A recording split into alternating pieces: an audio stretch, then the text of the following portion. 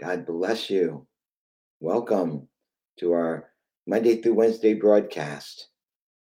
This series is the Glory Roadmap. The Glory Roadmap is what God called it to me, the Roadmap of Glory. My name is Henry Falcone from Flame of Fire, Kingdom Awakening Messengers. It is so good to be with you this morning. God bless you, and I hope that you're all doing well. We thank God for our Facebook family, our YouTube family, and those of you that may be watching through Twitter.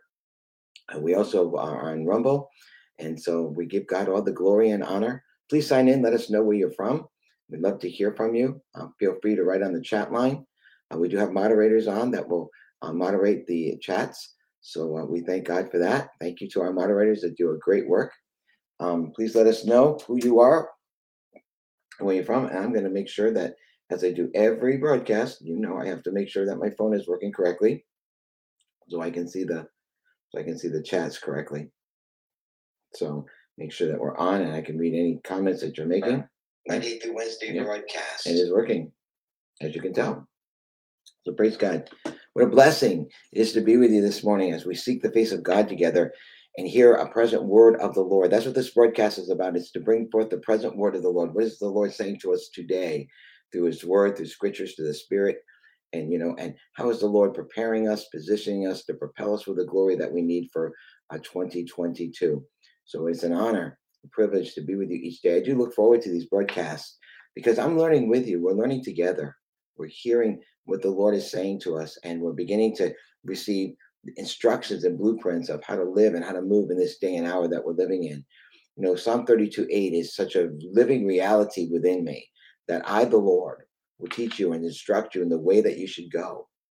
I, the Lord, will teach you and instruct you. I expect that every day, that the Lord would teach me and instruct me what? In the way that I go. The steps of a righteous man, they're ordered of the Lord. Okay. And then he goes beyond that. He says, I'm going to guide you with my own eye. That's beautiful, which means there's a guidance system that's above just hearing the Lord like we normally do. There's a guidance system where God is speaking through many different ways to us. For example, he may speak through the circumstances to you.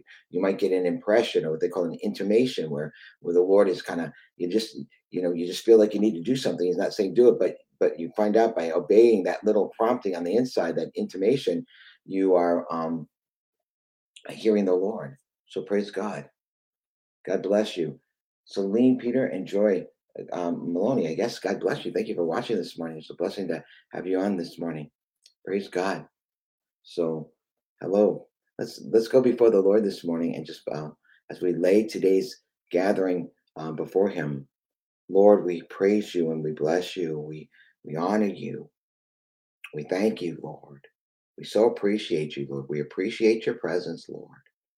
We appreciate your manifested presence. We love when you're here with us, Lord. We love it, Lord. Lord, when you're here, you're feeding us to your very substance, your flesh and your blood, and we're eating of you, Lord. And we love when you come with your manifested presence, Lord. And we just want to let you know how much we appreciate you, Lord. You don't have to be with us this morning. You can do anything you want, but you've chosen to be with us, Lord. To let your presence be known so that we can see you, hear you, and know you. Our prayer this morning is, Lord, we know you, but we want to know you better. We see you, but we want to see you better. We hear you, but we want to hear you better. Open up our eyes to see and our ears to hear and our hearts to understand, Lord. Lord, the secrets and the mysteries of your heart, your desires, your plans, Father, your plans, your thoughts that you have for us, Lord. I thank you, Lord, that you're preparing us and you're positioning us to be ready to be propelled, filled with your glory as full-grown sons and daughters of God. We're beginning to manifest upon the earth, Lord. The full company of your sons and daughters are birthed, Lord, and Lord, they're beginning to arise. They're beginning to arise and to form an army, Lord, prophetic army, apostolic army, Lord.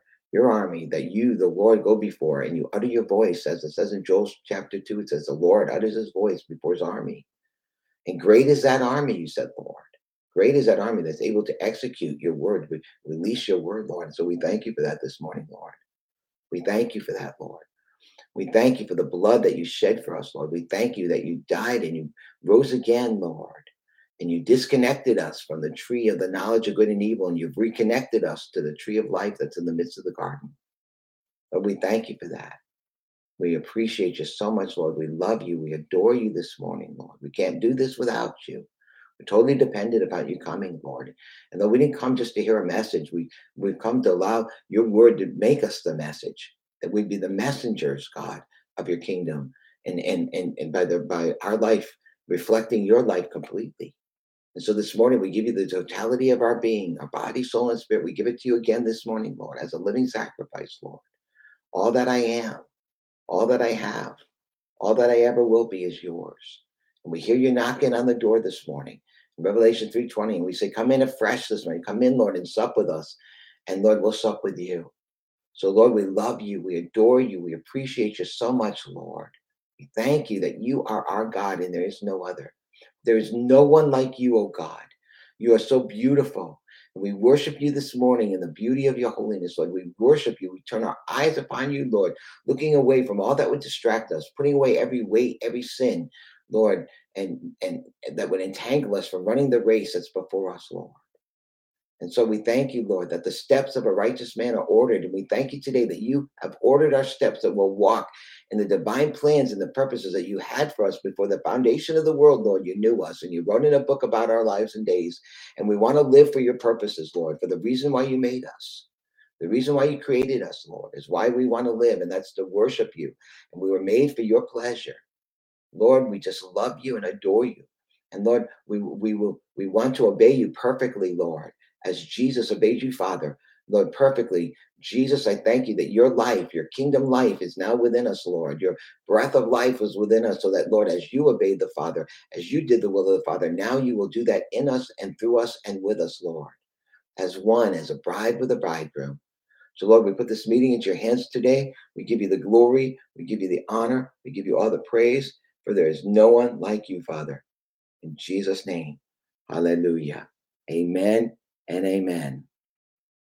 Thank you, Lord. Thank you, Lord. Thank you, Lord.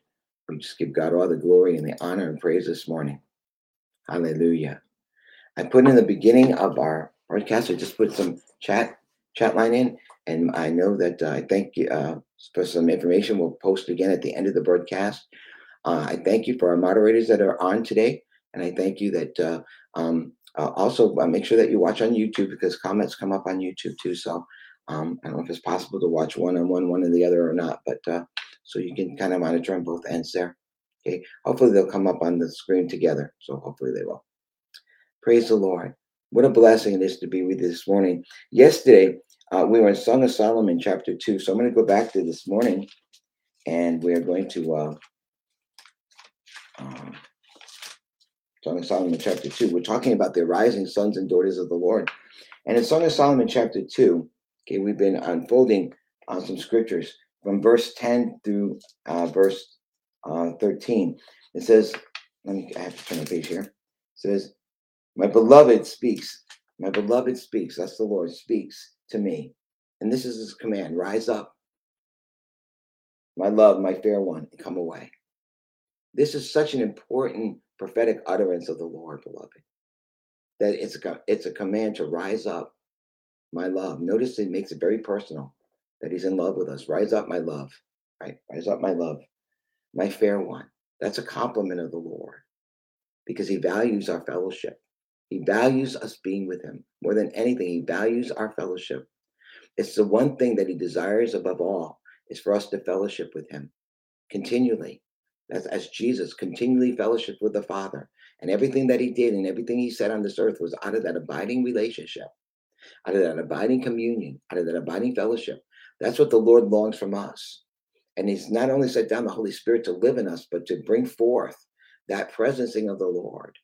That presence of the Lord, we're in continuous fellowship and harmony with the Lord.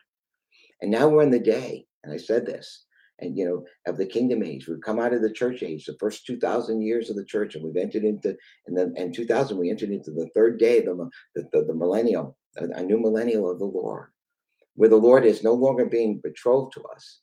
And I told you, in the first 2,000 years of the Lord, our relationship was me and the Lord and me. We were engaged together. But in 2020, and before that, something happened. Okay, and when the revelation of the kingdom is that the Lord wants us to be married with him, And this is the time of the marriage supper of the Lamb. Right now, we're being married to the Lord. He's inviting us to come in.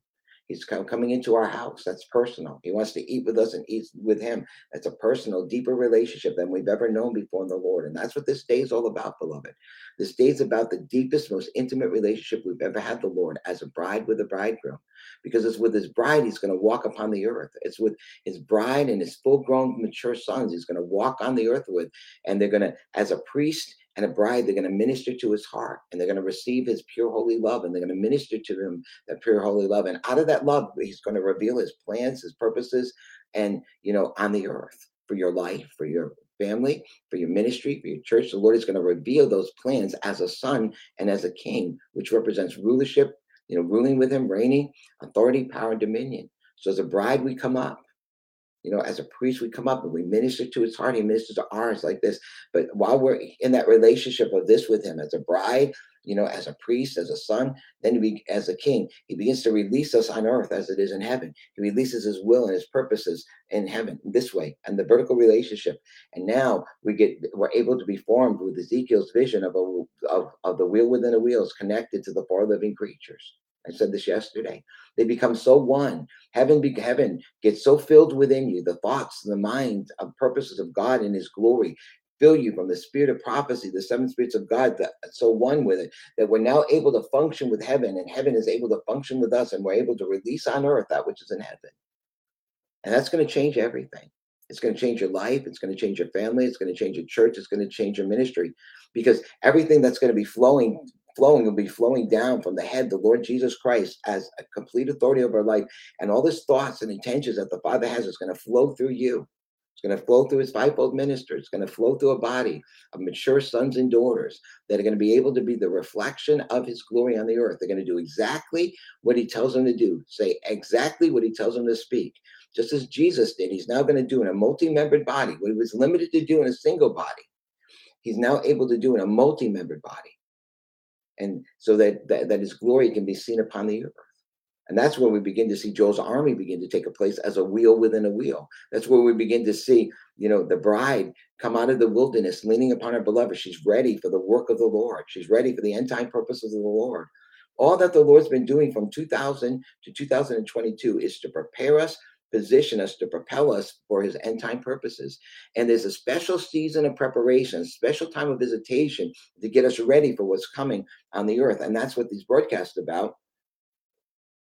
As I said earlier, that's why in 2020, it was the dawning of that kingdom age where so many more could see it. The sun is shining. We're in the morning moments of the unfolding of God's purposes and plans for these end times. And it begins with a glory roadmap of Revelation chapter 1-5, where the Lord is preparing a people, and he charges them with 3 words: repent, change, and overcome. That's what the first 5 books of the Bible, book of Revelations, are about. The spiritual Pentateuch of the book of Revelations is a call to repent, change, and overcome, which means we have to be positioned for what's coming. We have to be prepared for what's coming so that we can be propelled with the glory of the Lord to overcome everything that's coming. How many of you want to be overcomers in every sense of that word from the Lord's perspective? Well, to be an overcomer, there are things that you must overcome.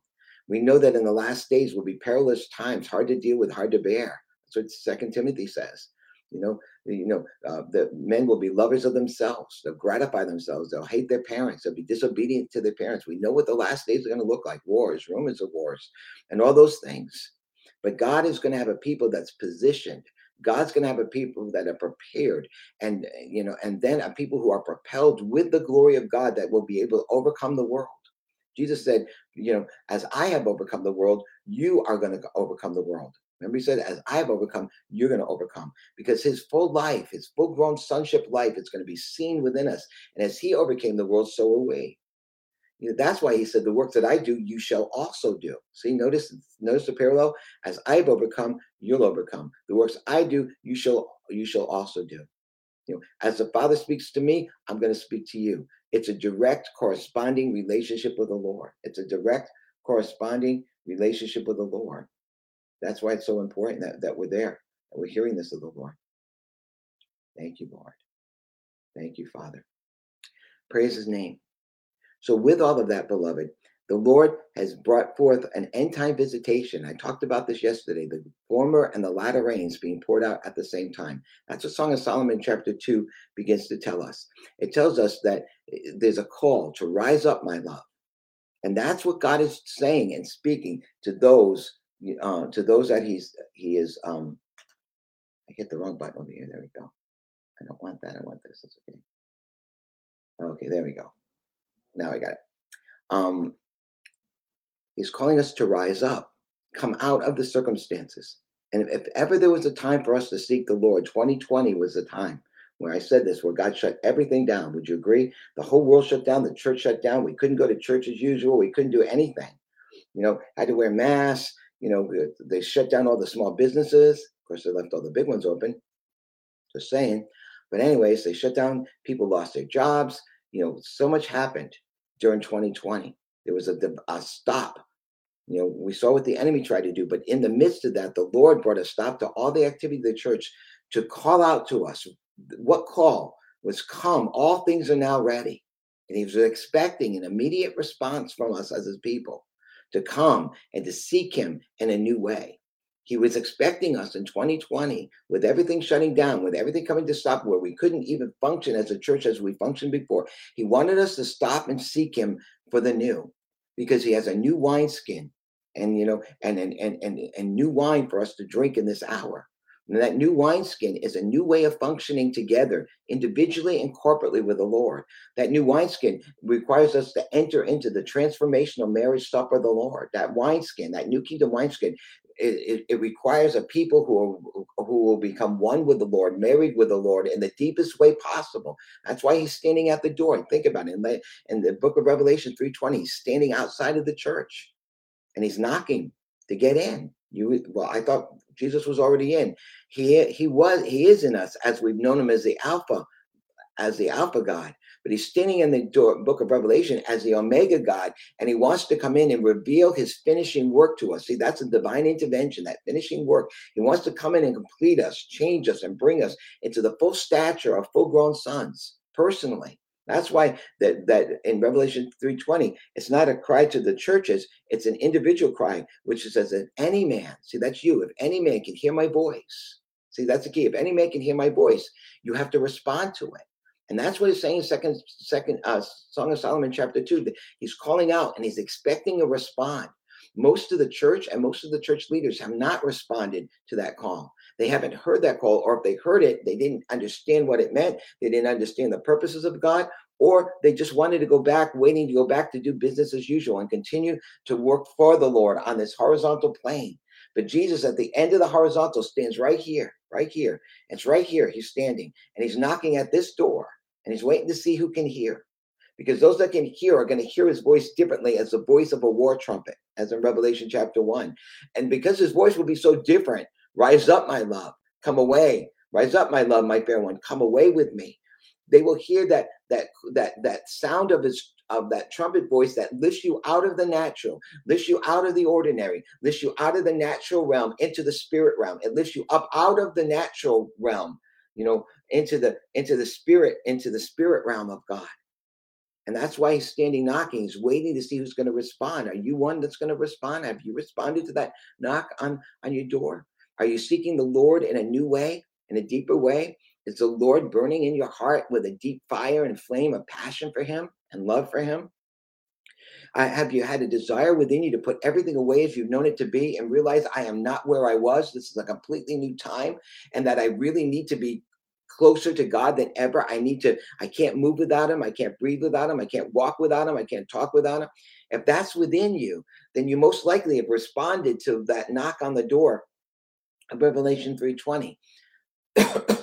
If you sense in your spirit that God is moving you and that you've been in a time of transition from 2020, you're not sure where you're supposed to be. Maybe you thought about moving, maybe who you're fellowshipping with, where you're going. If all those things are stirred up within you, that's probably a good idea that you're responding. If you just feel that a burning presence within you, like I got to put off this corruptible to put on the incorruptible, that there's a desire in you to be completed and finished, And you know that there's no way in your human efforts you can ever come into maturity on your own. You can never finish yourself on your own. So you've clung to the Lord like this, and you're holding on to him, and you're seeking his face, and you're seeking his heart, and you're seeking his desires, and you've given the Lord the totality of your being, and you're ready to go wherever God wants you to go at a moment's notice, and you're living more and more for the kingdom of God. The kingdom of God is becoming more real within you, and seeking first the king and the kingdom is burning in you. Then you're probably ones that are hearing that call to rise up.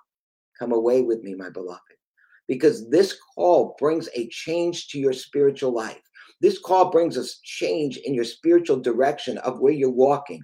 You can no longer be satisfied with going to church or doing work for the Lord or doing ministry for the Lord. I'm not saying you don't do those. I'm just saying they don't satisfy you. They can't complete you. There's something more. There's a more to come up and to see him. There's a desire to look at his face as a mirror so that you can constantly be changed from glory to glory. To you, these broadcasts are for. That's why I'm doing them. They're not for everyone. They're there for these broadcasts, the writings, our website, and all this work God has asked me to do is for a particular people, this remnant of God that's ready to rise up into a new place, into a new positioning of the Lord, so that we can rightly understand what the Lord is doing.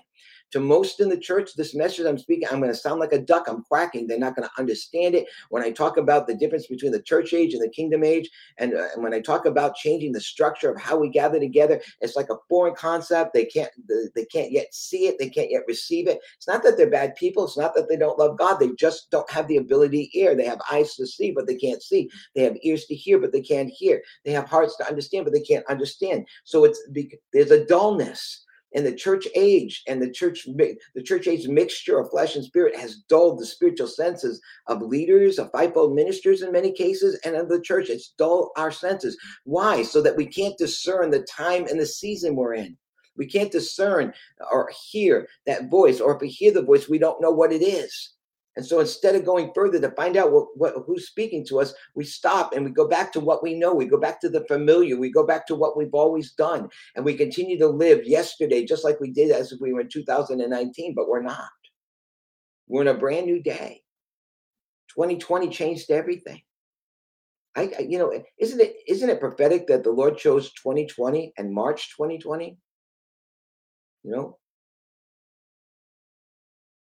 To allow everything to be closed down. 2020, think about what do you need? What's perfect vision? 2020. So you think about it. 2020, the year God shut everything down so that his church could begin to get the right vision of his kingdom unfolding on the earth, that you and your family would get the right understanding of the vision of the kingdom of God. It is so important right now, beloved, that you understand and that we understand the kingdom of God reality. What is God saying to us? What does God have for us? We cannot live as we lived yesterday. We can't go through the motions. You can't talk to your kids the same. You can't talk to your husband the same. You can't talk to your wife the same, because we are not where we were. This is a time that God wants to prepare us and position us and propel us. And we've got to embrace that calling. We got to hear that voice. Come up here. Come up here. John was in the spirit on the Lord's day, and he heard that voice of the war trumpet. We've got to become that voice of the war trumpet, and we've got to declare what the war trumpet is saying, that it's a new day and a new time. I can't imagine, having dinner with your kids, we just had a birthday party, and with the kids, and not being able to share with them the new day. I know I've shared with every one of my children, and even with my grandchildren, we are not where we are. It's a new day. It's a new day of seeking. It's a new day of finding, and we can't live like we are yesterday. That doesn't mean you don't go to work. That doesn't mean you don't wash the dishes. It just means our heart is being prepared and positioned for a new realm of God's glory, a realm of being married with him, where we become one with him, so intimate, so personal with him, that we're able to function with him, and we're able to do exactly and only what he would want us to do, what the Father would want us to do together upon the earth. That's what's happening right now. And for us to enter into that reality of God's glory, the glory realm, the glory functioning, we've got to be able to hear the call to come. And that call to come requires us to turn aside from everything we've ever known. 2020 was our Moses moment. Yes, it was. In 2020, there was a Moses moment. Now, some keep going around the mountain. But for those of you that understood what 2020 was about, that moment was for us to turn aside to see what? Jesus as the burning bush. Moses for 40 years was pasturing the flocks, but God was about to send him into his destiny. He was about to fulfill his destiny. He was about to deliver his people out of Egypt. And for that to happen, Moses, who pastured for 40 years of the flocks, had to turn aside to see this great sight. He had to turn from what he was doing, where he was going, to see this bush that was on fire but not consumed. That's what 2020 was. But our word was burn the ships. We had to turn aside that our ships of our old church ministries, the old church functions and structures, our old life of living as a Christian had come to an end. And so we had to burn the ships like Moses did. He never went back to pasturing the flocks from this point on. Once he had this divine visitation of the Lord, and meeting of the Lord, and the Lord reveals to him who he is. He says, I am that I am, that the place you're standing is holy ground. And he stands in that place and he hears God's voice in a new way. He gets his directions, he gets his instructions, and he gets sense. That is exactly the moment we have entered in this end times. We have come to our burning bush moment in 2020. And in that burning bush, we had to take the shoes off our feet because we are standing in a new place on holy ground. We have entered into the glory realm of the Lord. And you can't go in there with your shoes on because your shoes represent the world. So we come in there barefoot. And we come into that place naked and unashamed before the Lord. We get new clothing in Zechariah. The Lord removes our filthy garments and he puts a new turban on our head and clothes us with rich apparel so that we can stand in the presence of the Lord to hear a present word of the Lord, to hear the present directions and the instructions of the Lord as being one with him so that we can function in oneness. I've said this before, that the glory of God is oneness, and oneness is glory. To walk in the glory realm, to function in the glory realm, it requires this deep intimacy. And that's what Revelation is all about, to bring us into that deepest intimacy so that we can be prepared and positioned and propelled with the glory. So it requires us in Revelation 1 and 2 to repent, change, and overcome. Why? In Revelation 3:21, to he that overcome, I give him the right to sit down on my throne as I sat down next to my Father on his throne. There's an overcoming that's required to bring us into the spiritual position. And that overcoming begins with the ability to see and the ability to hear. The ability to hear what? Come up. Arise up, my love. Rise up, my love. My fair one, come away with me. Isn't it interesting? In Isaiah 60, we hear that same word, arise and shine. See, there's a requirement to arise up out of the natural realm that we've lived in, even the church natural realm, to come up into the spiritual realm, to come up and to be seated with him in heavenly places where we can begin to see, hear, and function with the instructions of the Lord that come with a new level of dominion, power, and authority we have never known and never experienced before. That's what we're being prepared for, beloved. But it requires something of you. Change, repentance, change, and overcoming. And the more that we can see where we need to repent, the more the Holy Spirit's able to show us to truly repent, we can truly change. What does repent mean? Change your mind and heart to meet the will of God. That's what it means. And so when we repent and change, it's in the change that God causes us to come up. Because now we can see, he shows us what's hindering us from coming up. We repent of those things. And now we're in a position where we can stand before him, like John did on the island of Patmos in Revelation chapter 1, where he hears the voice of Jesus differently. It's a different voice. His voice is speaking very differently today because it's a war trumpet. Now, why does he describe the voice of Jesus as a war trumpet? Because we are in a time of war. The clash of the ages is here. And so he can no longer speak to us as the Alpha God. We can't just hear him as the God that wants to heal you, baptize you, restore you, deliver you. We've heard that and we recognize that voice and we know that voice. But to overcome in this age, we have to hear the other side of his voice, the lion side. We've heard the Lamb of God side, but now we got to hear the lion. We need to hear the roar of the Lion of Judah. We need to understand the roar because the roar is going to be filled with instructions and blueprints and directions because the Lord is going to be ahead of his army and he's going to utter his what? His roar, his voice before his army. And in Joel chapter 2, it says, great is that army. I said, great is that army that's able to execute. What does that mean? Execute means release that word. When it talks about us overcoming and being overcomers and ruling over the nations with a rod of iron, that's the word of God.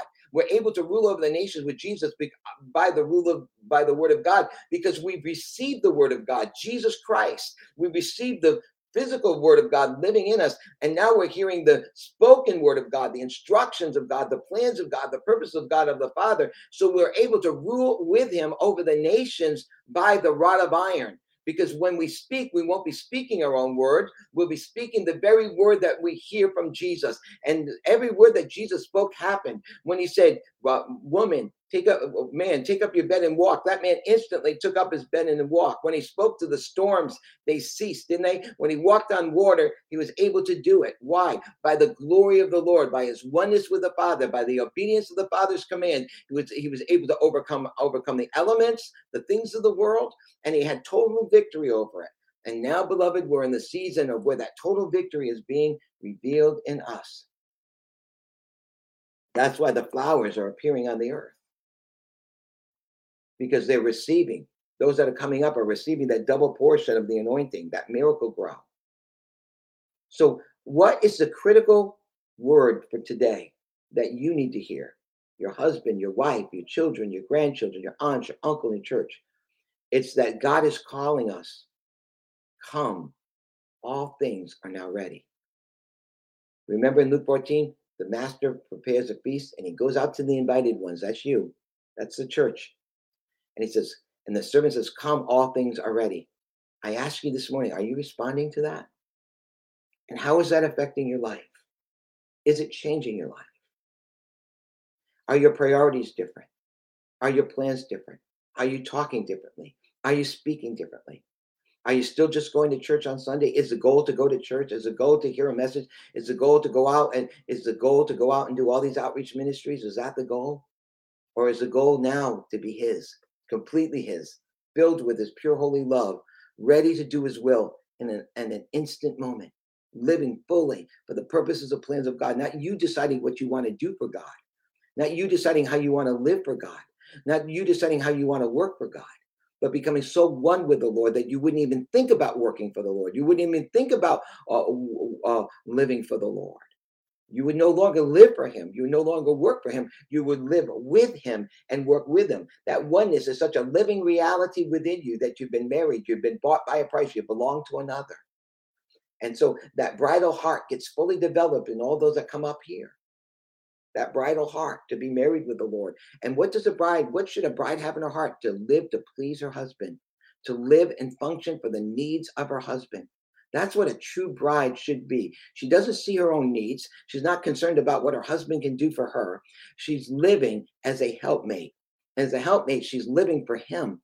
She wants to know his desires. She wants to know what he wants. And she wants to give the totality of her being just to please him and love him. She's not even concerned with her own life anymore. And that's the final full-grown testimony in Song of Solomon. The bridal testimony says, I am my beloved's, and his desires are towards me.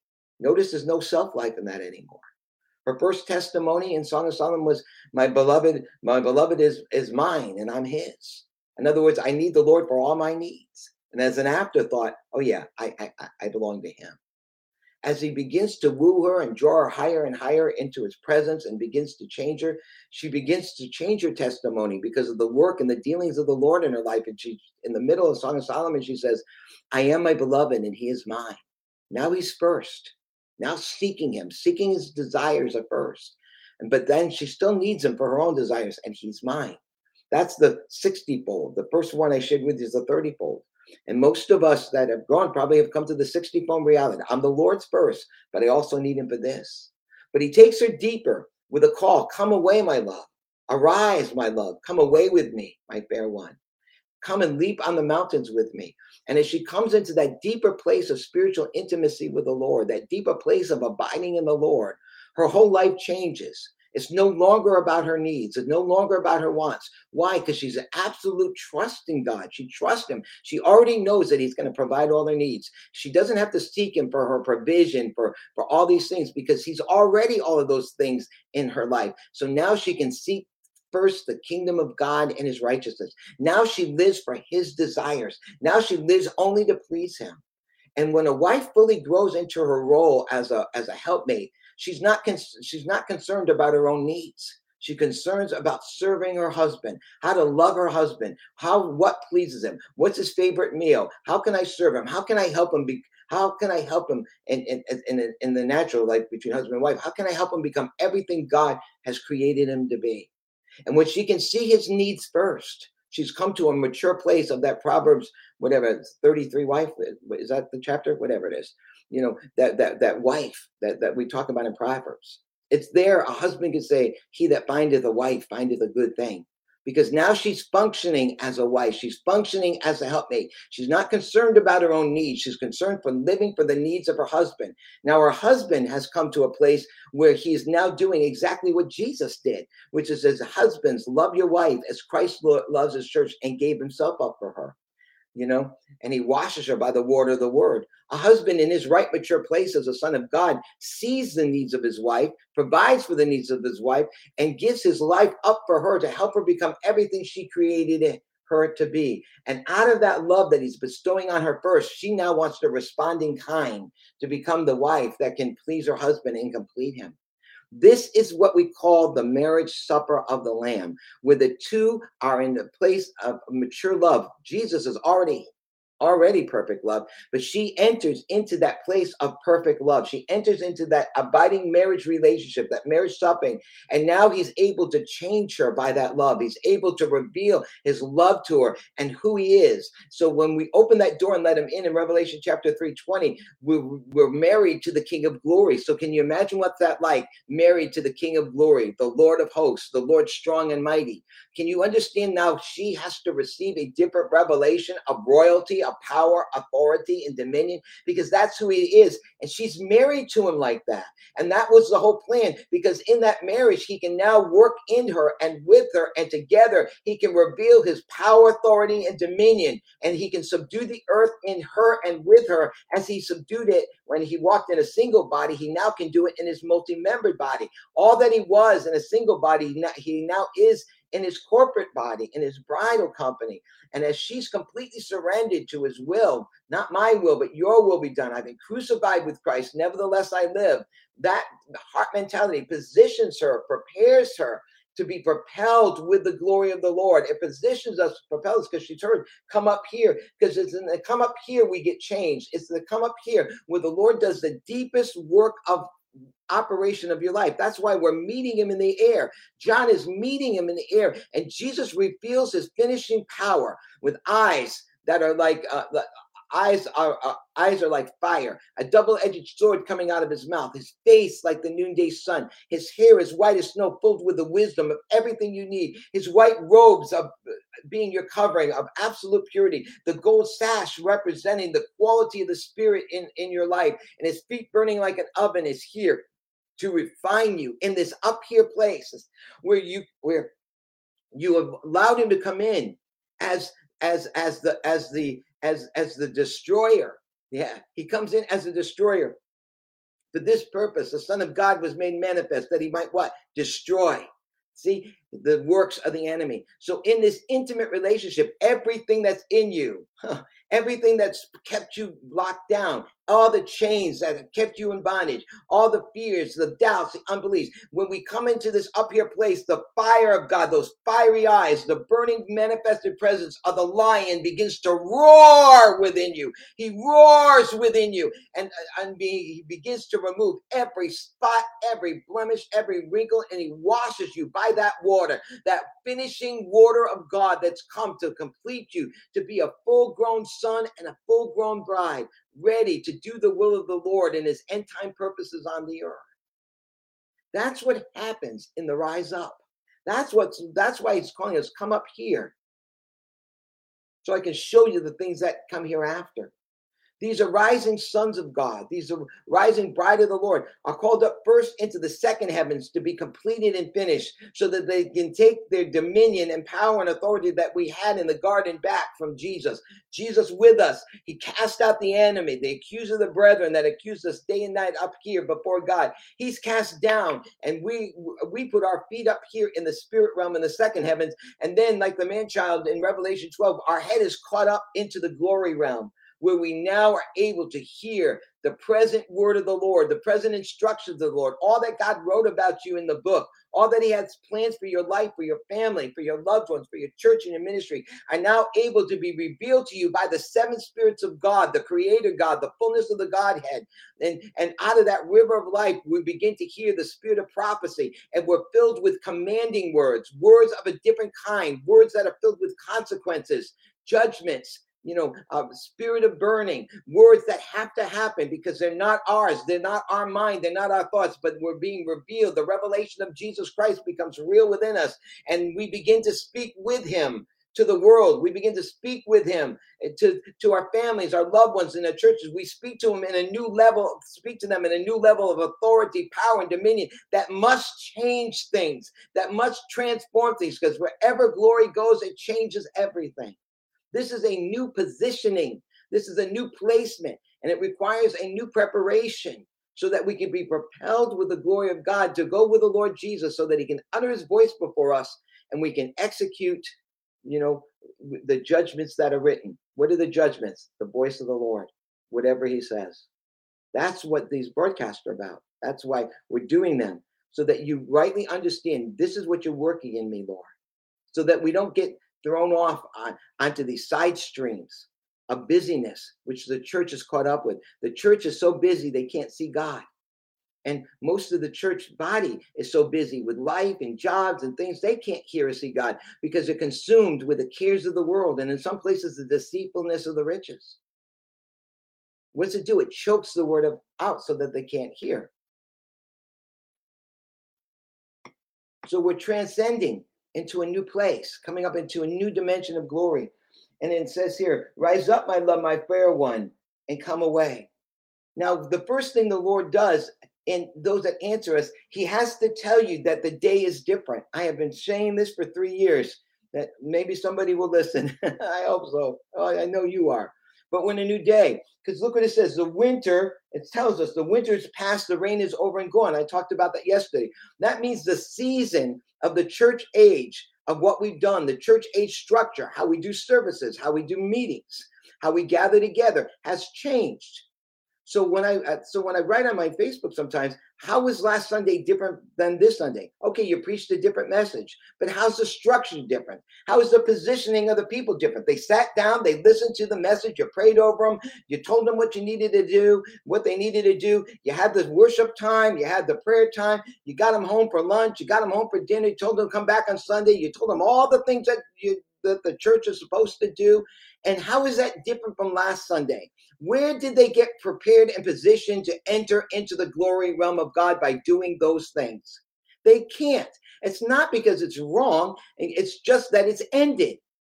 That day had its purpose. That purpose has changed. The plans have changed. The position has changed. That's why the word repent means change. Change your mind. Change your heart to meet the requirements of God. So therefore, there's no true repentance when we keep doing the same old, same old. Now, the bad part that I think is bad is that many who believe they're seeing kingdom light are staying in that structure, continuing to build that structure, beginning to do the same things, and they're painting it over with paint and calling it kingdom, when it's really church age structure and function, speaking basically the same thing, but calling it kingdom. We just changed the name. But let me say this to you this morning. In the words of I can't think of that commercial, Motorola, their motto back in the 60s was the quality goes in before the name goes on. Before we call it kingdom, the quality and the substance of the kingdom must be a living reality. That's why when I'm going to talk about divine convergences, divine convergences changes the functions of our gatherings. They change the functioning because God has a higher purpose in our worship. God has a higher purpose in us than just coming to sing songs on Sunday morning. He has an intention of that pure worship. He has a power in that pure worship. He has revelation that needs to come from that pure worship. Power, authority, and dominion. Because the pure worship of God is where God inhabits, and he begins to reveal the singing of the birds, and the sound of the turtle doves is heard. Without that pure worship, see, we have made the message the center of why we gather. Worshiping God is why we gather. Coming to meet God is why we gather. It is not about a message. That is the old school. That's the old wineskin. That's what we built in the name of God, that the message that we're bringing to the people are the centerpiece of all of our Christian life and activity. Now, if you would be honest, I wonder how many people actually go back and listen to the message. I wonder how many go back and read their notes from what they have, or if they can even remember what the message was about. Because we got them so message-centered, we got them so seat-centered, sitting-centered. And we got them so sitting-centered, then we get mad when they don't work. We get mad when they don't come to every service. We get mad when they don't do all the things that we told them that they're supposed to do. Why do we get mad? Why do we have to keep harping on all the things that they're not doing? The reason why we have to do that is because we taught them to work instead of be. We taught them to work hard instead of become something in the Lord. And the very few of them know how to find God, hear God, see God. They're not in a position, because you're not in a position to hear the Lord say, come up here. The work is your priority. The work is what you're married to. The work has become the centerpiece of your relationship with God, instead of God and his pure holy love and his presence, and appreciating his manifested presence as being the centerpiece of your life, of being with the Lord. And so we have a generation of Christians that are workers. They're servants, but they're not friends.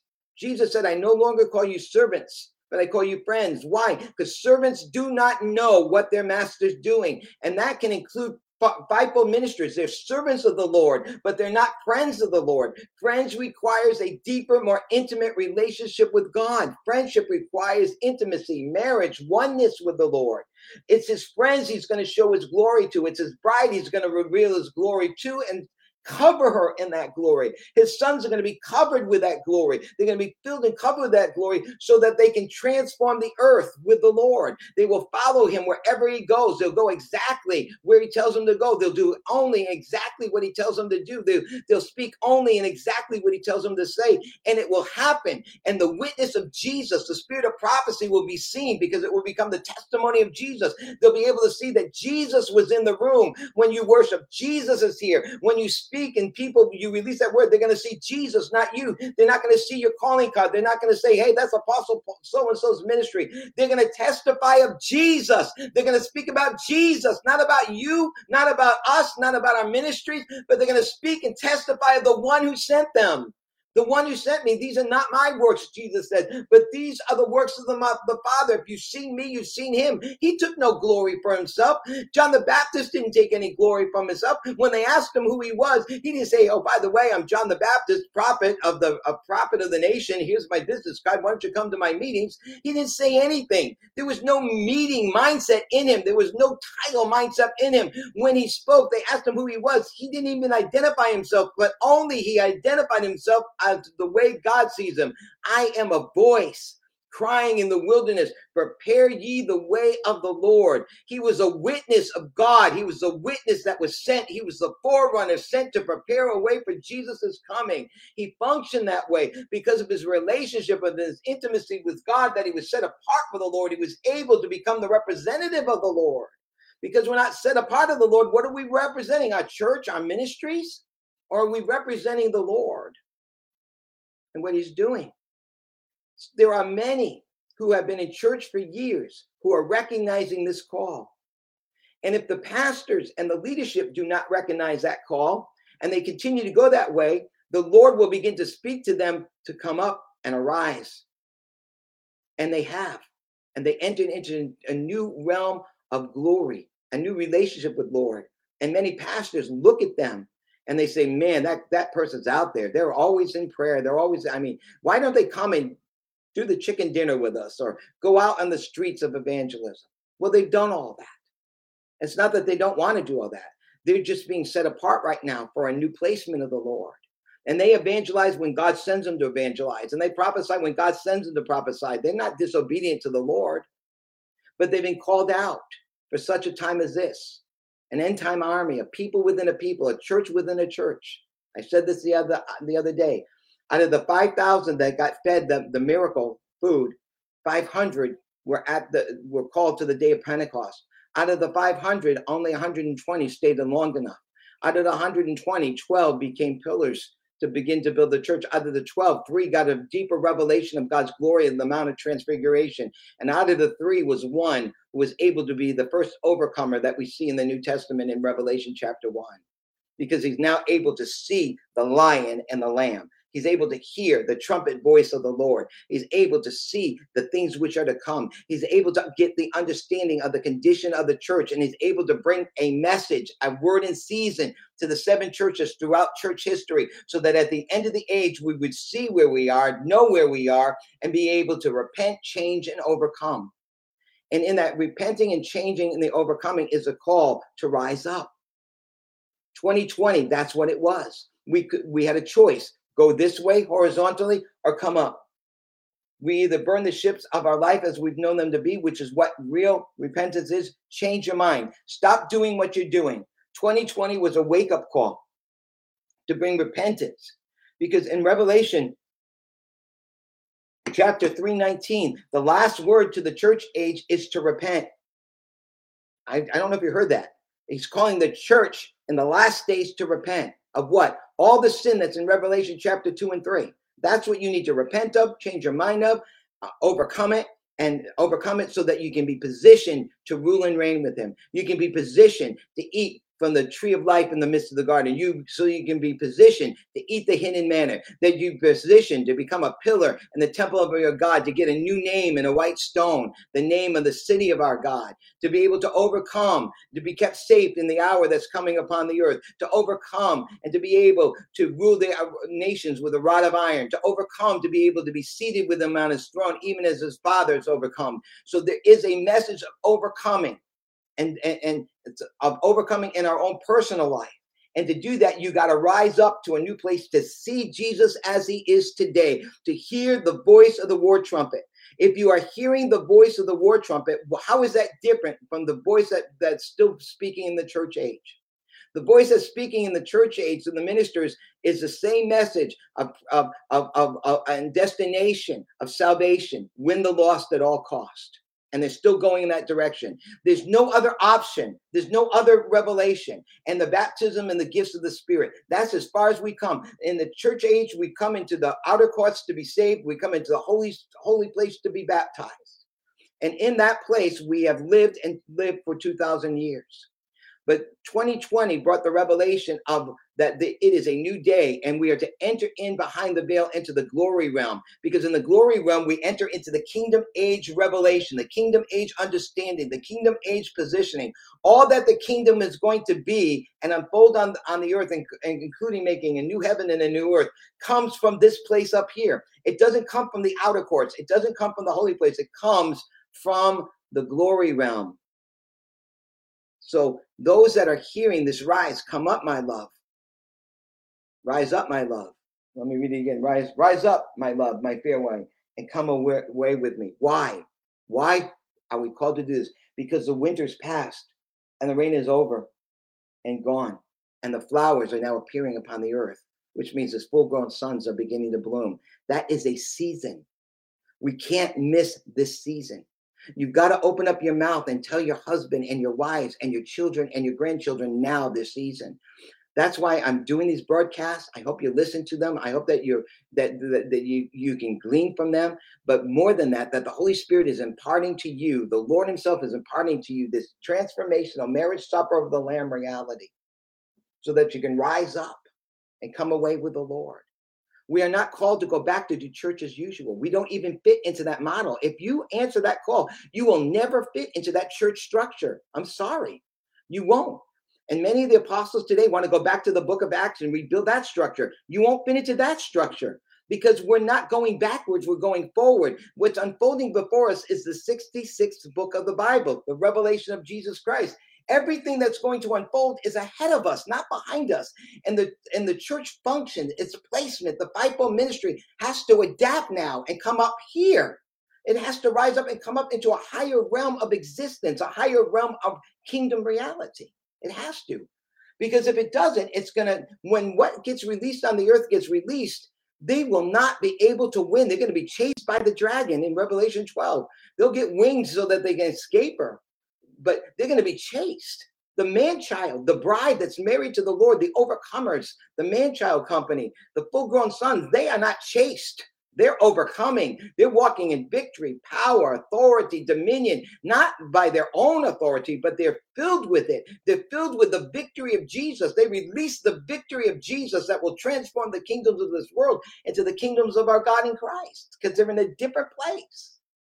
They have a different work within them because they heard a different message. The kingdom message is a message of preparation. The church message is a message of salvation, and we needed that. But the Lord knew there was a time where everything was going to change. Where now that all that he showed Daniel, all that he showed Ezekiel, all that he showed Moses and the prophets before us are now coming into a last days, an end time intervention, a change upon the earth. And that's what many of the ministers are not preparing people for. And they're wondering why people aren't coming back to church, even though the COVID things have been lifted. Why are they not coming back? Because it's easier to watch you on television than it is to go. And it's easy to blame them. But think about it. We made them seat sitters. We didn't let them function. We didn't let them function in our gatherings. Maybe your church is so big you can't go. Yes, you can. God can move in big and little. When they gathered together in Jerusalem, the Holy Spirit moved. The prophetesses prophesied. Prophets prophesied. Yeah, it can happen in large or small. Size doesn't matter for the Lord. But because we taught them to sit and take notes, we taught them to do activities. Now, the activities, they may be afraid, filled with fear of COVID, new strains, this and that, so they can't go out. So the numbers are less going out, less coming to the church, which means the finances have dripped and stopped because people at home are less likely to pay their tithe or offerings if they're not in there. So we have a series of problems with the body of Christ because of what COVID did. But there was a response to it. That response was to burn the ships and to come out, to arise, my love, my fair wife, and come, my fair one, and come away with me. There was a call to rise up, to bring the church up, to teach them how to go up. Remember what I said yesterday? If you go up, you grow up. If you grow up, you go up. So the maturity of the Lord, the finishing work of the Lord, we find in Revelation chapter 1, 2, and 3. That's those first 3 chapters are the finishing work that will cause us to go up and grow up, so that we can be positioned to be a pillar in the temple of our God, so that we are positioned to rule the nations with a rod of iron, which is the word of the Lord out of our mouth. That takes a change of heart, a change of direction, a change of priorities, an absolute helplessness, and an absolute dependence upon the Lord. And as a mature bride, we now live for the function of our mature husband. When a bride is fully a bride, a wife is a full bride, she's living only for the needs of her husband. She has put him first. Not equal. I really hate that, which is a lot of what the church psychobabble taught them. You're both equal. You are equal in the spirit. There's no Greek, there's no Jew, there's no male, no female. We can all hear the Lord. We can all function in the Lord. But there is a different authority and position of a man than of a woman, of a husband as a wife. I don't care how they want to change it in the world. I don't care how they want to change it in the church. It doesn't change. It's an authority structure. But it's an authority structure rooted in perfect love. His perfect love for us, and now we perfectly respond back to him in love. He gave us his complete life. We are willingly now giving up our life and our rights to him. The more a husband demands his rights, the more a wife can't give him what he needs, because now she's going to give him what she needs. And so there'll always be a little bit of contention. The iron will sharpen iron. But when the wife is truly giving herself to the husband, and the husband is truly giving himself to the wife fully, there becomes a unity, and a pure worship is exchanged. Yeah, a pure worship. What's that worship? As the Father loves the Son and the Son loves the Father. That's perfect worship together. They love each other that much that is called worship. And when we love the Lord with all our heart, all our soul, all our mind, isn't that worship? Isn't that the first commandment? Thank you, Lord. Thank you, Lord. Boy, it's really hot in my room. I forgot to turn my fan on. Burning. Ooh. I don't know if anybody else is. So a bride, when she fully gives herself to her husband, she's giving her totality of her being to perfect love. Perfect love is giving the totality of his being to the one that he loves, his bride, and the two become one. And this is a mystery, Paul writes in Ephesians, of Christ and the church, that a man shall leave his mother and father, and he shall cleave to his wife, and the two shall become one. That's why Satan hates this relationship, marriage, more than anything. That's why he's changed the definition of marriage, but he's gone beyond that. Now he's changing the definition of a man and a woman. Why would he want to change the definition of a man and a woman? Because in that proper place and placement, they walk in authority, power, dominion. So why wouldn't he try to cause us to believe that a man's not a man, a woman's not a woman? You can pick who you want to be. You can do what you want to do. You don't even have to be married anymore. Why? Because in the marriage of a man and a woman, right before God, is the picture of God's kingdom, power, authority, and dominion. The two shall become one. And they serve each other. And together they serve the Father as one. They live together to do the Father's will and the pleasure. That's beautiful. That reality only comes if you can hear that war trumpet voice. And what is it? Arise, my love, my fair one, come away with me.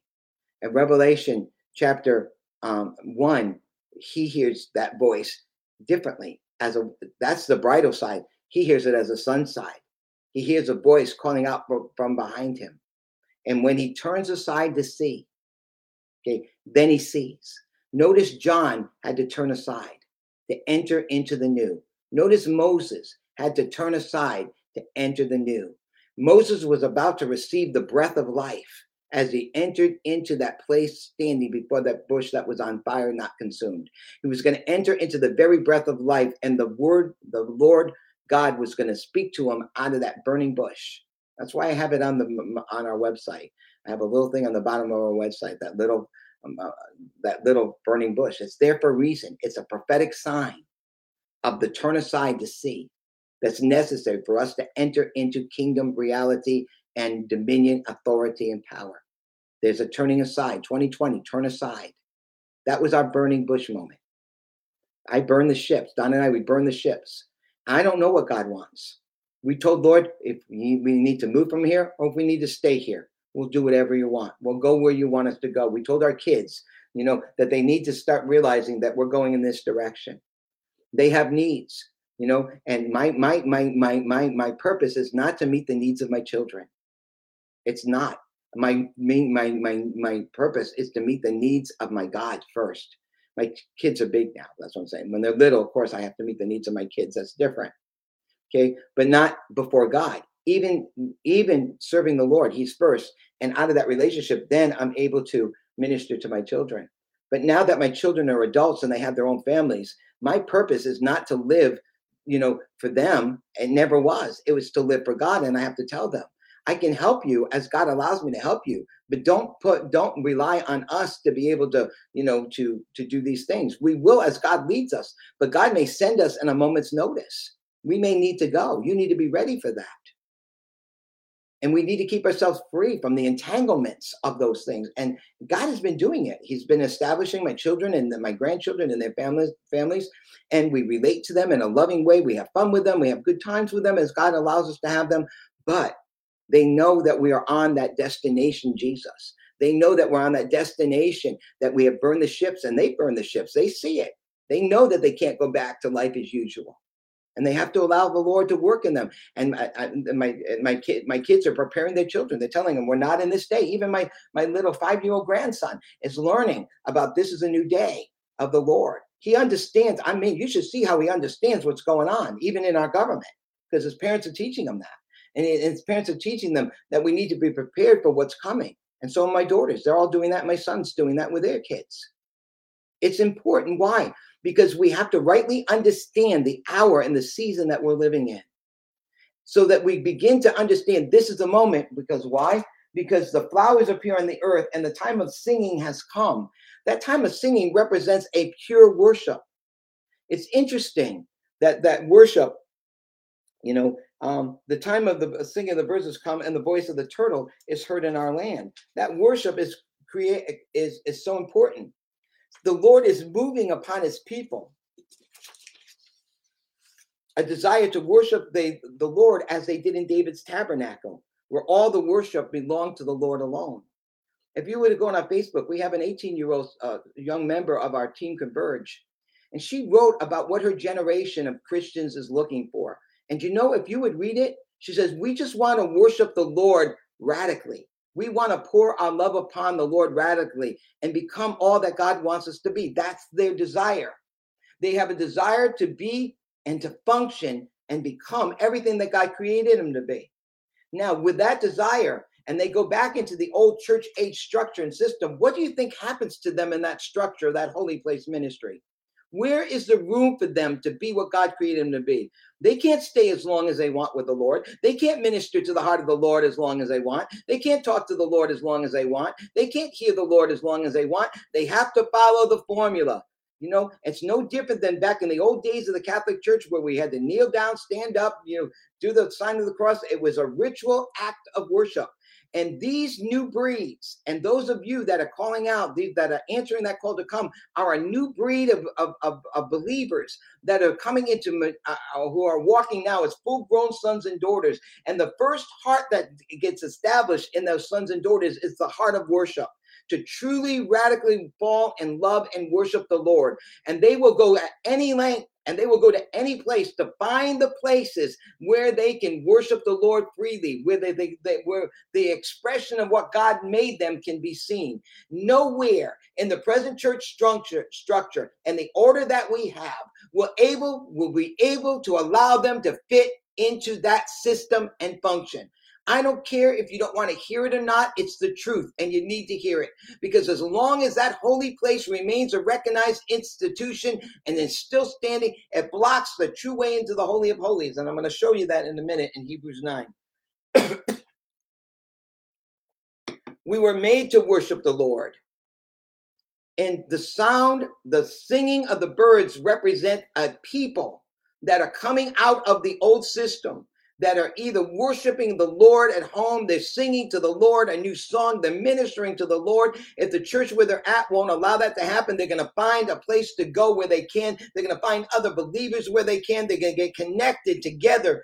This worshiping David's tabernacle, those that are called to function as a living, breathing David's tabernacle, are coming together, and they have one desire: to meet the needs of God, to meet the needs of Jesus, their husband. They want to pour their alabaster box of oil upon Jesus's feet. They want to wash his feet with their tears and dry them with their hair as the expression of love. They want to come totally under his authority, power, and dominion. They want him to take his headship over their life. They want to hear his voice. They want to know his will. They want to know his plans, and they want to be one with him and function with him. And if we stay in a system, in a function that has passed away, that is ended, they will never be able to grow. So they will never be able to go. They'll never be able to grow up, and they'll never be able to go up in that system. And they won't go there. Those that are radically, they won't. They're finding their own fellowships together, which has some good signs and bad signs. They're meeting outside of your church walls because they're so hungry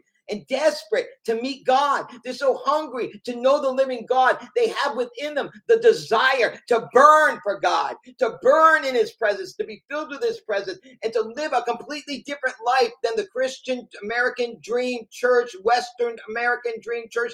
They want to live, they want to breathe, they want to function. And to them, Jesus is standing as a burning bush, and he's calling them and calling us to turn aside to see. And as we do, he begins to fill us us with a breath of life and we become resuscitated. Hallelujah. So that we can begin to function, begin to hear, I am that I am. It is he. Isn't that what, oh, come on now.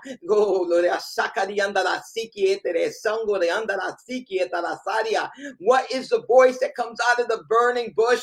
I am that I am. What is the voice that speaks as a war trumpet? I am the Alpha, the Omega, the beginning, the end, the first and the last. Write down what I tell you. The I am, Jesus, is revealed to us in a brand new way. The I am is seen with eyes of fire. The I am has hair as white as snow. The I am has a face that's burning like the noonday sun. The I am has 7 stars, the 7 churches in his hands. The I am has a white robe and a gold sash and burning feet. The I am, that burning one, is standing before John, and it changes him. He begins to experience as an overcoming the reality of the glory of the kingdom of God. And this generation is the generation that will seek him in Psalm 24, because they're coming up the mountain of the Lord with clean hands and a pure heart. They want the Lord. I remember at one of the convergences in Plymouth, we were ministering to the Lord, but my generation was more like it's still in the old soaking service.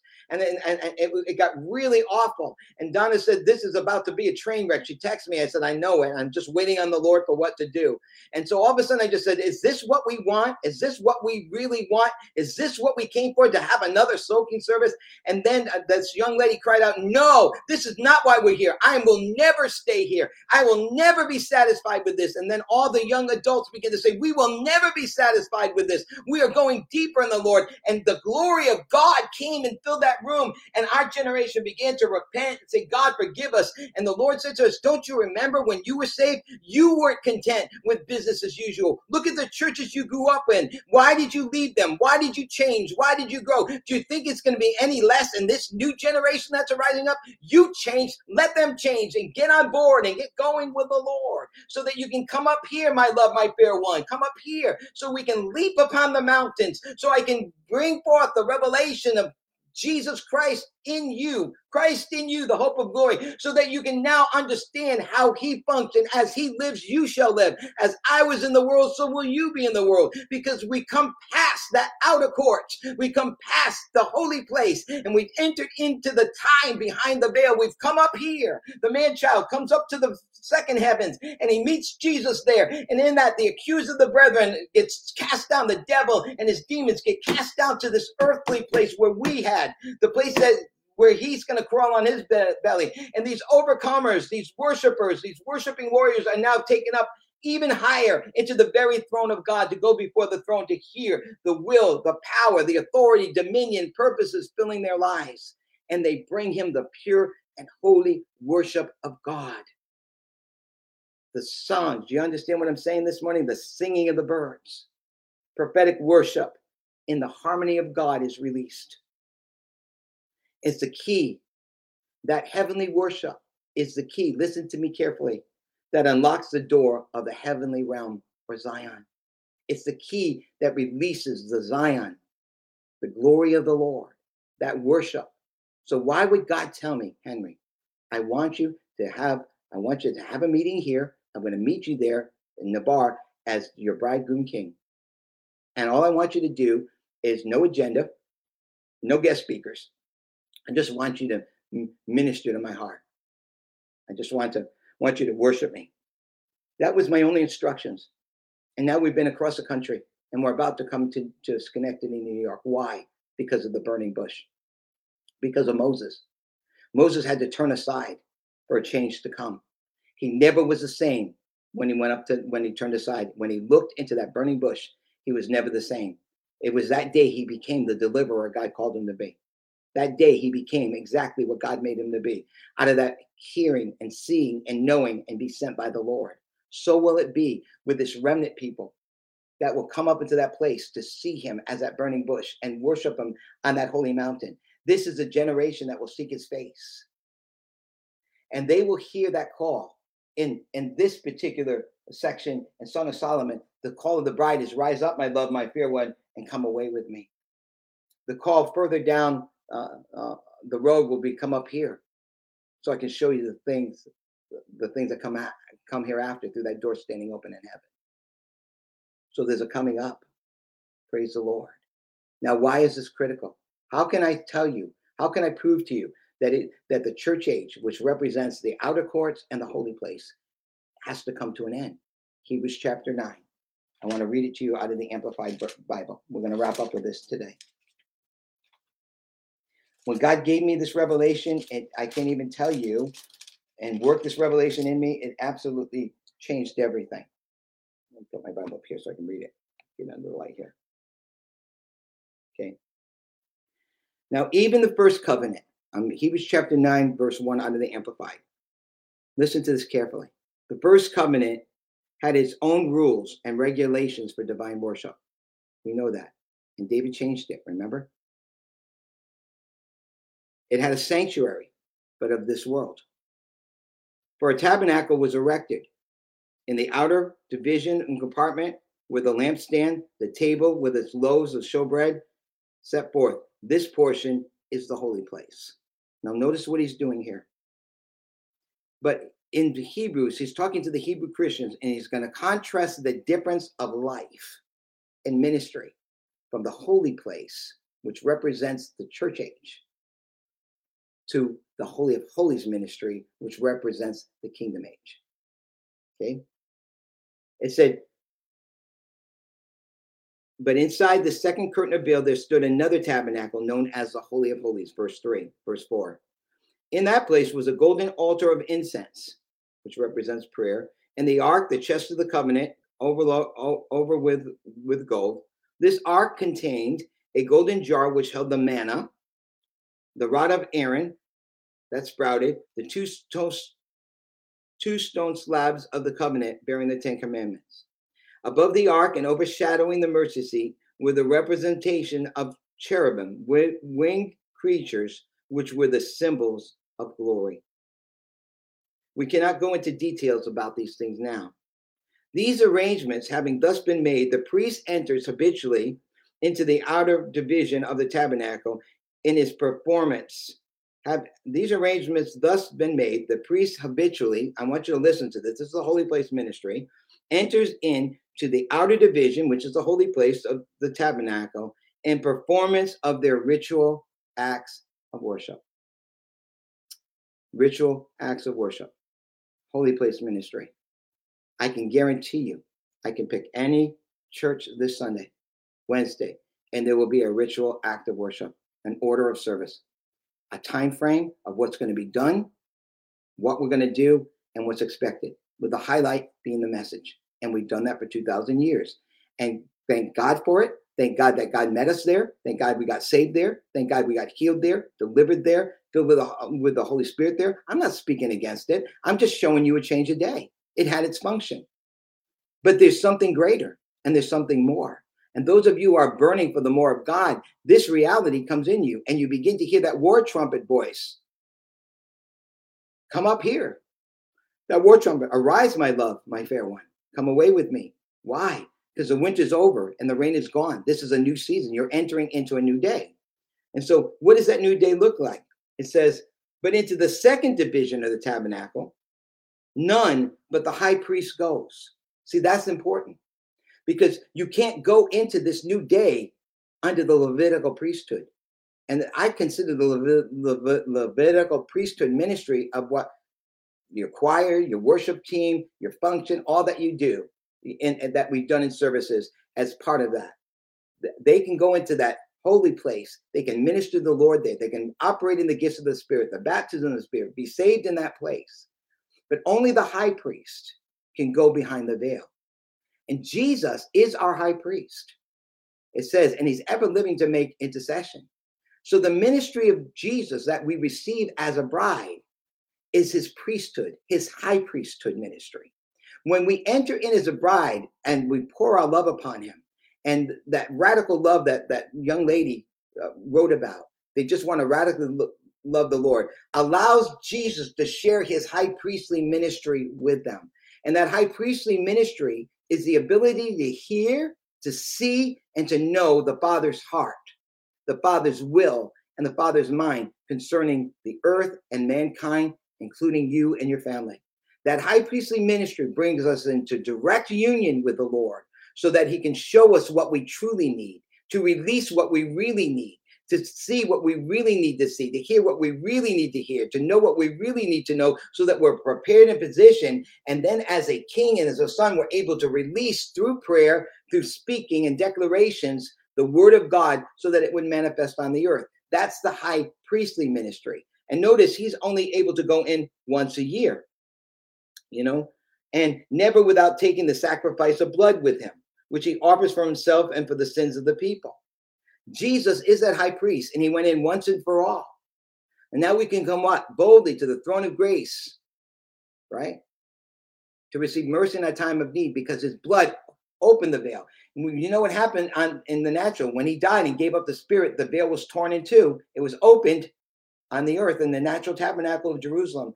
And we were called to enter into that reality. Now, in the church age, some have entered into that veil. Most of the time, we've gone in, we come out. We go in, we experience the Lord, and we change, and then we come out, we go to church, and we do the church work. But after a while, we begin to really understand, I need to be here. I need to live here. This is where I belong. And this other stuff is not where my life is. This is the work of God, but this is God. This is the work of God, but this is God. This is the work of God here in the holy place, in the outer courts. But I want God who's behind the work. And when that begins to burn in you, you desire to come up. I need to get wrapping this up here shortly here. Praise God. But glory to God. He's so good to us. Thank you, Lord. But anyways, it goes on to say, but into the second partition, none but the high priest go, but he only once a year. Well, and he takes the sacrifice of blood with him, which he offers for his people. Now listen to verse 8, because these next few verses are powerful, but this is probably the most important part about why we have to come out of the church age into the kingdom age. The church age represents being saved, being baptized with the Holy Ghost, the operation of the Spirit, the work of the ministry. And it's God, but it's mixture. In that, there's flesh and spirit. Once we enter behind the veil, no flesh can no flesh can glory in his sight. In that place, we come empty. In that place, the Lord has to remove our filthy garments. Joshua, the high priest, is standing before the Lord in Zechariah chapter 3, and he's got filthy rags on and filthy clothes. And normally, if the high priest went in there in the natural, he would die. He'd be pulled out. But it's a picture. Because of his garments that he's wearing before the Lord, Satan, the accuser, is there to stand and accuse him, representing us the whole time. And then the Lord says, the Lord rebuke you, Satan, get out of here. And he has to leave. Revelation chapter 12, a war breaks out in heaven, and Michael and the archangels cast him out of that second heavens and he's thrown down to earth. And that space in the air is now made for his overcoming people, where Joshua is standing. And to stand in that place, he has to have what? Royal robes and a new turban on his head. And he's given a command: if you will hear my voice and do what I tell you to do, I will allow you to have access to me, access to those that stand before me in this glory realm. Maybe I'll talk about it tomorrow and Zechariah chapter 3 and 4. But I want you to understand. So when people ask you, where is this in the word of God? It says, by this, verse 8, the Holy Spirit points out that the true way, by this, the Holy Spirit points out what?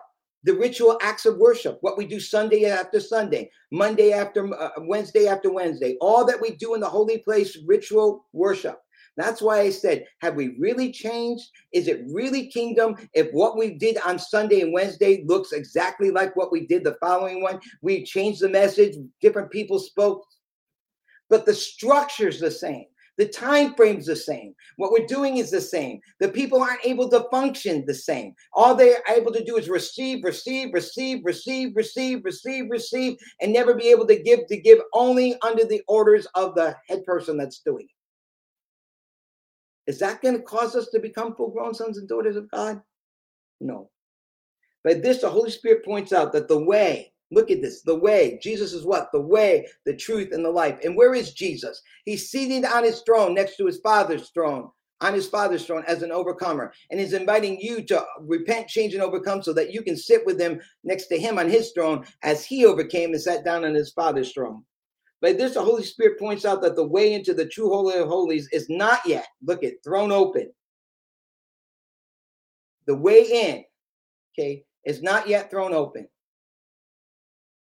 Looking, as long as the former, the outer portion of the tabernacle, the holy place, remains a recognized institution and is still standing. I'm not out of my mind, beloved. When I say this New Kingdom wineskin is nothing like the church age wineskin, it's right here. It does not fit. It cannot fit. It has come to an end. The winter is over and the rain is gone.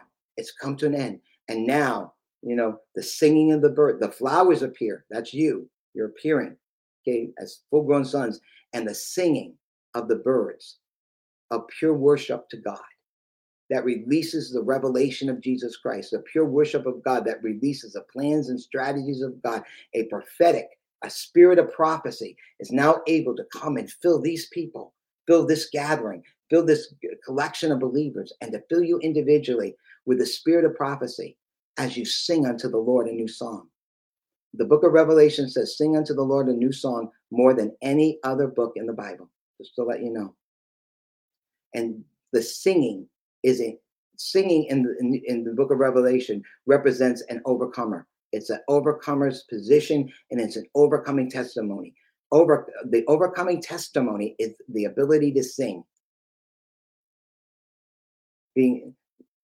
Not being an overcomer, you're crying, salvation, salvation.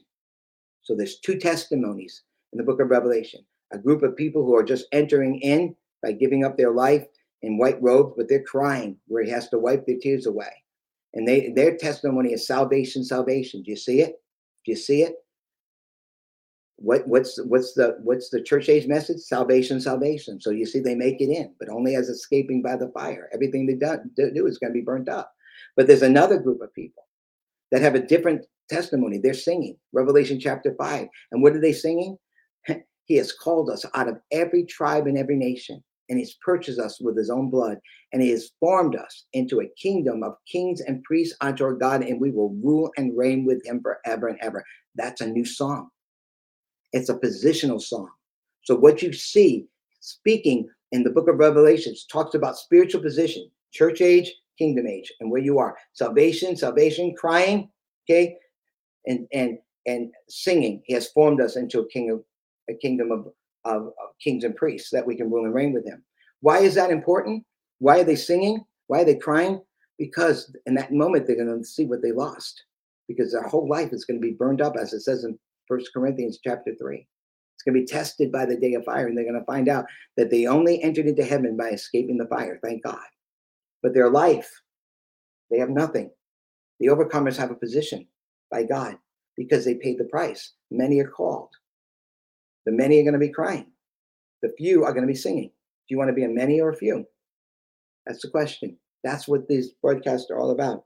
But I wanted to repeat this to you. It says, by this, the Holy Spirit points out that the way into the true Holy of Holies is not yet thrown open. In other words, you can't see it.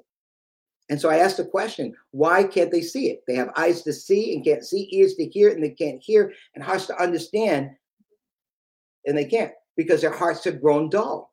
Dull by what? Church activity, church business, trying to do the mixture of flesh and spirit. I'm going to work for God. I'm going to live for God. This is what we're going to do as a church, as a people. So it's partly God and partly them. And it can only get them to this place. But it says, as long as that former outer position of the tabernacle remains a recognized institution, is still standing. Now listen to what it says in verse 9. Seeing that the first outer portion of the tabernacle, okay, this is powerful. The holy place was a parable, a visible symbol or type of picture of this present age. So tell me it's not a new day. Explain to me how this hidden manna isn't real. We are in a new day. The winter is gone, and the winter is over, and the rain is gone. Do you see it, beloved? It's a picture symbol of the present age. And its gifts and sacrifices are offered. Every Sunday, every Wednesday, gifts and sacrifices are offered. But I want to show you why this is so important, because it cannot finish us to finish us requires a change of day, a change of season, a change of seeing Jesus, a change of hearing Jesus as he is. The last book of the Bible, the revelation of Jesus Christ, becomes a living reality in our life because that's where we are.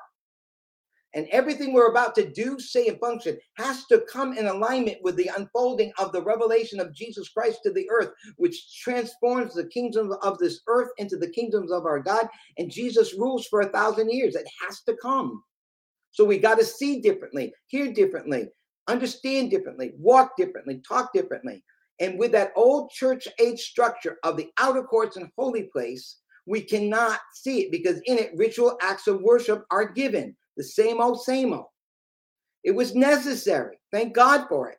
But everything's changed. Because it says, in it, gifts and sacrifices are offered. But yet, look at this. They are incapable of perfecting. That means maturing. The outer courts and the holy place ministries, reaching the lost at all costs, are incapable of perfecting the conscience, the cleansing, the perfecting, the renewing of the inner man of a believer as a full-grown son. It's right here. All of those things, and you know it, don't complete you. They haven't yet, and they never can. They brought us to this place, thank God.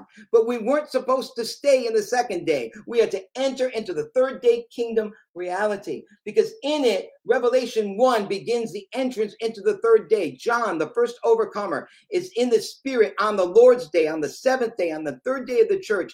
And what does it say in Revelation chapter 1? What does he see? Revelation chapter 1. This is a revelation of Jesus Christ. God gave to him, to his servants, to know certain things which must shortly and speedily come to pass in their entirety. And he sent and communicated it through his messenger to his bondservant John. And then it goes on. And this is John to the seven churches. It says to John, the seven churches, may grace, God's unmerited favor be granted to you from him who was, who is, and is to come, and from the seven spirits of God before the throne. Does that sound like normal language to you? Is that the language we heard on Sunday? Is that at our conferences, at our meetings, at our gathering? Is this what we're going to hear? Is this the testimony of Jesus Christ we're going to hear of him as the Omega God, the Alpha, the Omega, the beginning and the end? Or is it still going to be the message that Christ, salvation, get your life together, you need to do this, you need to be faithful to me, you got to be a good worker in the church, you need to be busy, is that what we're going to hear? Which is what we heard in the first 2 days that got us here? Or are we going to hear the new? It says, from Jesus Christ, his faithful and trustworthy witness, the firstborn of the dead, the prince, the ruler of the king of the earth, to him who ever loves us, and once and for all loosed us and freed us by his sins, by his blood. This is what they sing in Revelation chapter 5. John testifies of what he's singing, of what they're singing. He loosed us forever and freed us from our sins by his own blood. And he's formed us into a kingdom of priests to his God and Father. To him be all the glory, power, majesty, dominion throughout the ages forever and ever. Notice where the kingdom, power, authority, and dominion are right here. Now I'll wrap up with this. He says, behold, he is coming with the clouds. And that's where we're meeting him spiritually. And every eye will see him, even those who pierced him, and all the tribes of the earth shall gaze upon him and beat their breasts and mourn and lament over him. That's when he reveals himself on the whole earth. Even so it must be, amen.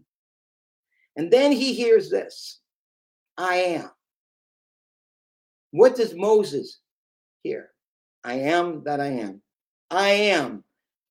Now, if I were the Lord, and this was John that knew me, I would say, hey, John, it's me. But he doesn't. He says, I am the Alpha, the Omega, the beginning and the end, says the Lord. He who is, who was, and is to come, the Almighty, the ruler. I, your brother, companion with you in tribulation, in the kingdom, and patient endurance, was on the isle called Patmos on account of the word of God and for the testimony of Jesus Christ. I was in the spirit, wrapped up. Come up here on the Lord's day. Come up here. That was today's word to you. We need to arise up and come away with him. And we give ourselves, say, Lord, take me up. Draw me, Lord. We will run after you. O King, bring me into your chambers. I was in the Spirit, wrapped up in his power on the Lord's day. That's what happens when you come up here. You get wrapped in his power. When you give him that pure, holy, radical worship of the Lord, we're lifted up out of the natural into the Spirit, into that realm of glory where I am that I am can reveal himself to us. And saying, I am the Alpha, the Omega, the first and the last. Write down promptly what you see. Write down what you see in a book and send it to the 7 churches.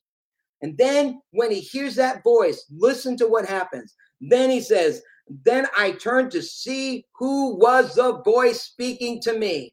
That's what this generation that will seek his face wants. They're the ones. What does it mean to turn aside to see? Lift up your head, O ye gates. Lift up your head, you age-abiding doorways, and do something. Let the King of glory come in. That's exactly what's happening here. He's going behind the veil into the very flame of God's presence. He's standing in the fire. He's standing in the glory. And the I am that I am is shining there, showing himself as that consuming fire. And in that fire, the voice is speaking to him in a different way, in a different manner that's going to complete him and change him and transform him. We cannot stay down here in the holy place anymore. We cannot stay down here in the outer courts. We've got to go behind that veil that has been torn into the very flame of God's burning presence so that we can be changed from glory to glory. He says, saying, I am the Alpha, the Omega, the first and the last. Then I turned to see who was the voice. Who was the voice speaking to me? On turning, I saw 7 golden lampstands. When I turned around, I saw something different. Does this sound like church age ministry to you? Is this what was presented to the church this Sunday and this Wednesday? How are they being prepared for kingdom life and kingdom reality when we're only messages of salvation, salvation, salvation? That's the crying testimony of those that don't overcome. They overcome by the blood of the Lamb and the word of the testimony to be saved, but their life is not an overcoming life. They may have even worked hard for the Lord. Many in that day will say, Lord, Lord, haven't we prophesied in your name? Haven't we cast out devils in your name? He says, depart from me, you workers of iniquity. I never knew you. And when I turned to see who was speaking to me, I saw that in the midst of the lampstands was like in the midst of the church was the Son of Man, clothed with a robe which reached to his feet and a girdle of gold about his breast. His head and his hair were white as snow, his eyes like a flame of fire, his feet glowed like burnished bronze as it refined in a furnace, and his voice was like the sound of many waters. In his right hand he held 7 stars, and from out of his mouth came a sharp 2-edged sword, and his face was like the sun shining in full power at midday. Is this the Jesus that was presented to God's people Sunday and Wednesday? Is this the Jesus that we need to know? It's not a different Jesus, it's just the fullness. The God who was, the God who is, and the God who is to come, the Father, the Son, the Holy Ghost, as they are. The glory that Jesus had before the foundation of the world, which he wants to show to those that are his own. He wants to show them his power, his majesty, his glory, his authority, power, and dominion. Why? Because when we see him, we will be like him. We will be able to do what he does, speak as he speaks, live as he lives. Why? Because we've entered into the marriage supper of the Lamb, where the 2 become one. Hallelujah. And what happened? When I saw him, I fell at my feet as a dead man, because that's the glory realm.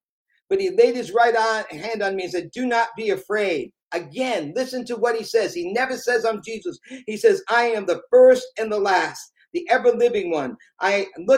Then he tells him who he is. I died, but see, I live forevermore, and I possess the keys of death and Hades. Write these things down that you are saying, that I'm giving you. He tells them, look it, I'm the one that died and rose again. I need you, John, to see me like this. Church of God, this is the Jesus we need to see. He never loses being the Lamb. The Lamb is still there, but now we're seeing the Lamb and the Lion together. We're seeing the Lion that sits upon the throne, the root of Jesse, the Lion of the tribe of Judah. He is worthy to take the seal and break them open.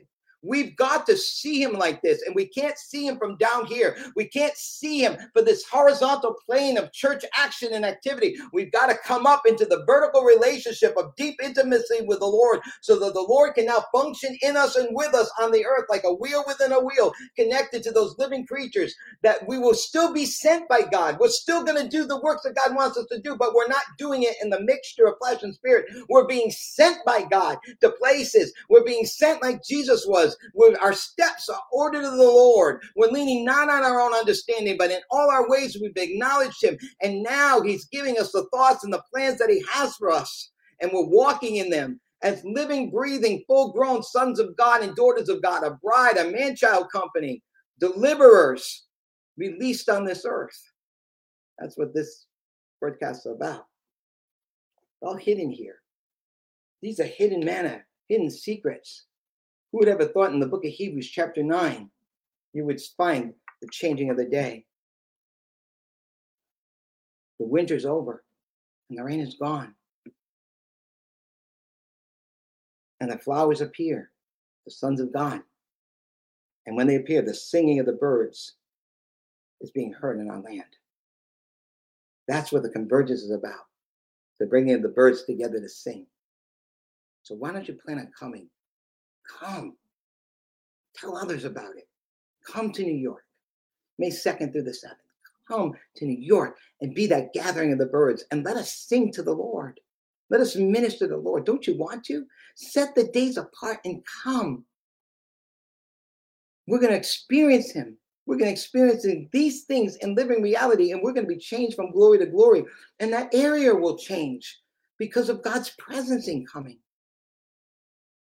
Come and meet the Lord like Moses did. That's why I have this picture. I didn't know that till today.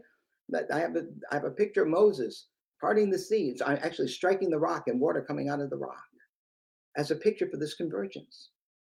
Why don't you come? Share this broadcast with somebody. Share these broadcasts. Do a watch party. Why? So that they can hear the singing of the birds. Father, I pray today a releasing, such a strengthening, such an equipping, Lord. Thank you, Lord. Thank you, Lord. Thank you for your enabling right now. Thank you, Lord, that this word is burning in our hearts. Let it burn up everything that's keeping us from hearing that call. Arise, my love, my fair one. Come away with me. Let it burn up everything that's causing us to stay in that recognized institution of the holy place. And let us pass on through the veil into the Holy of Holies, into your glory realm, Lord, that we can come up here. Open our eyes to see the door standing open in heaven, Lord. And let us hear that voice as a war trumpet calling us once again, come up here so I can show you the things that are to come hereafter. Lord, I pray that this transformational marriage supper of the Lamb would burn in our hearts, that we would truly become one with you, God. I pray such a release, such a strengthening, such an impartation. Thank you, Lord. Just receive it, beloved. Receive it. Receive it. Just lift your hands up and just receive it. Say, Lord, yes, I receive it, Lord. Let this word become flesh within me. Thank you, Lord. Thank you, Lord. Bless his holy name. Just say, Lord, thank you, Lord, I receive it.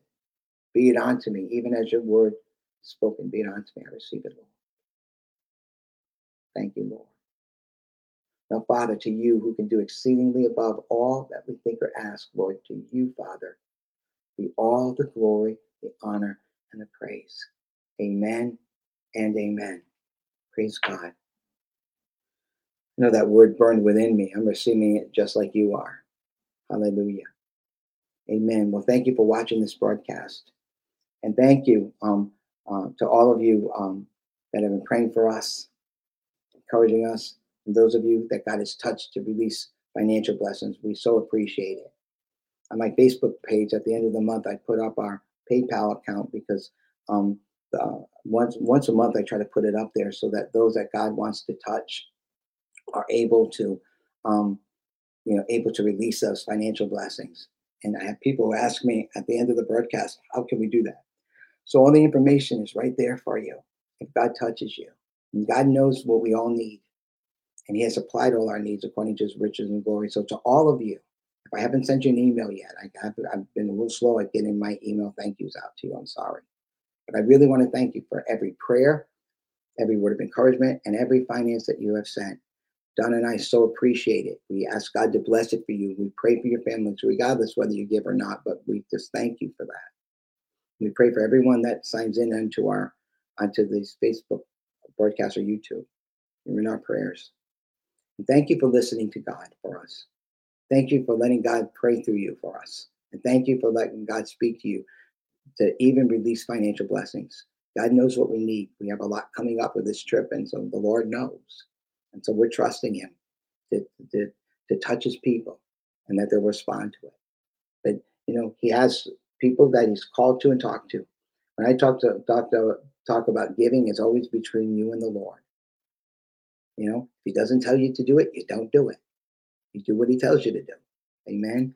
But to those of you that He's told to and to bless us, thank you from the bottom of our hearts. Thank you so much. And those of you that are praying for us, thank you, encouraging us. And we're here for you. We can serve you in any way. If you have any personal needs that you need us to pray for, you can send an email to me or to Reverend Lynn, our administrator. She's admin at flameofire2007.org. You can send her your prayer request, or me. Or you can go onto our website, and if you hit the About Us, just let the arrow stay on it. You'll see prayer requests. You can fill out a prayer request and we'll get them. But this is not a one-way street. It's a two-way road. And we're here for you as you're here for us. And we love each and every one of you so much. I pray that every prayer, every word of encouragement, and your finances that you have blessed us with and will bless us with, that our God now, like Paul prayed for the church at Philippi, that our God supply all your needs according to His riches and glory in Christ Jesus. He said to that church, I entered into no church of this partnership of giving and receiving but you. You've met my needs not only once, but twice. They took care of Him because they loved Him. And they loved the work. And that's what we prayed. That's why I don't try to do all these things to raise money with it that way. I don't do it. Okay? Because I believe in the Philippian church people that God can touch. That will willingly and lovingly want to give. And they're cheerful givers. And their blessings are their giving is blessings and not curses. Amen. Sometimes people can give with a wrong heart and wrong motive, but God has protected us from that because He has a faithful people to stand with us and help us do this missionary work, because it is really a missionary work, because not only we do this online and through our website, but we also go as God is sending us. Come to New York. Please, I pray you come.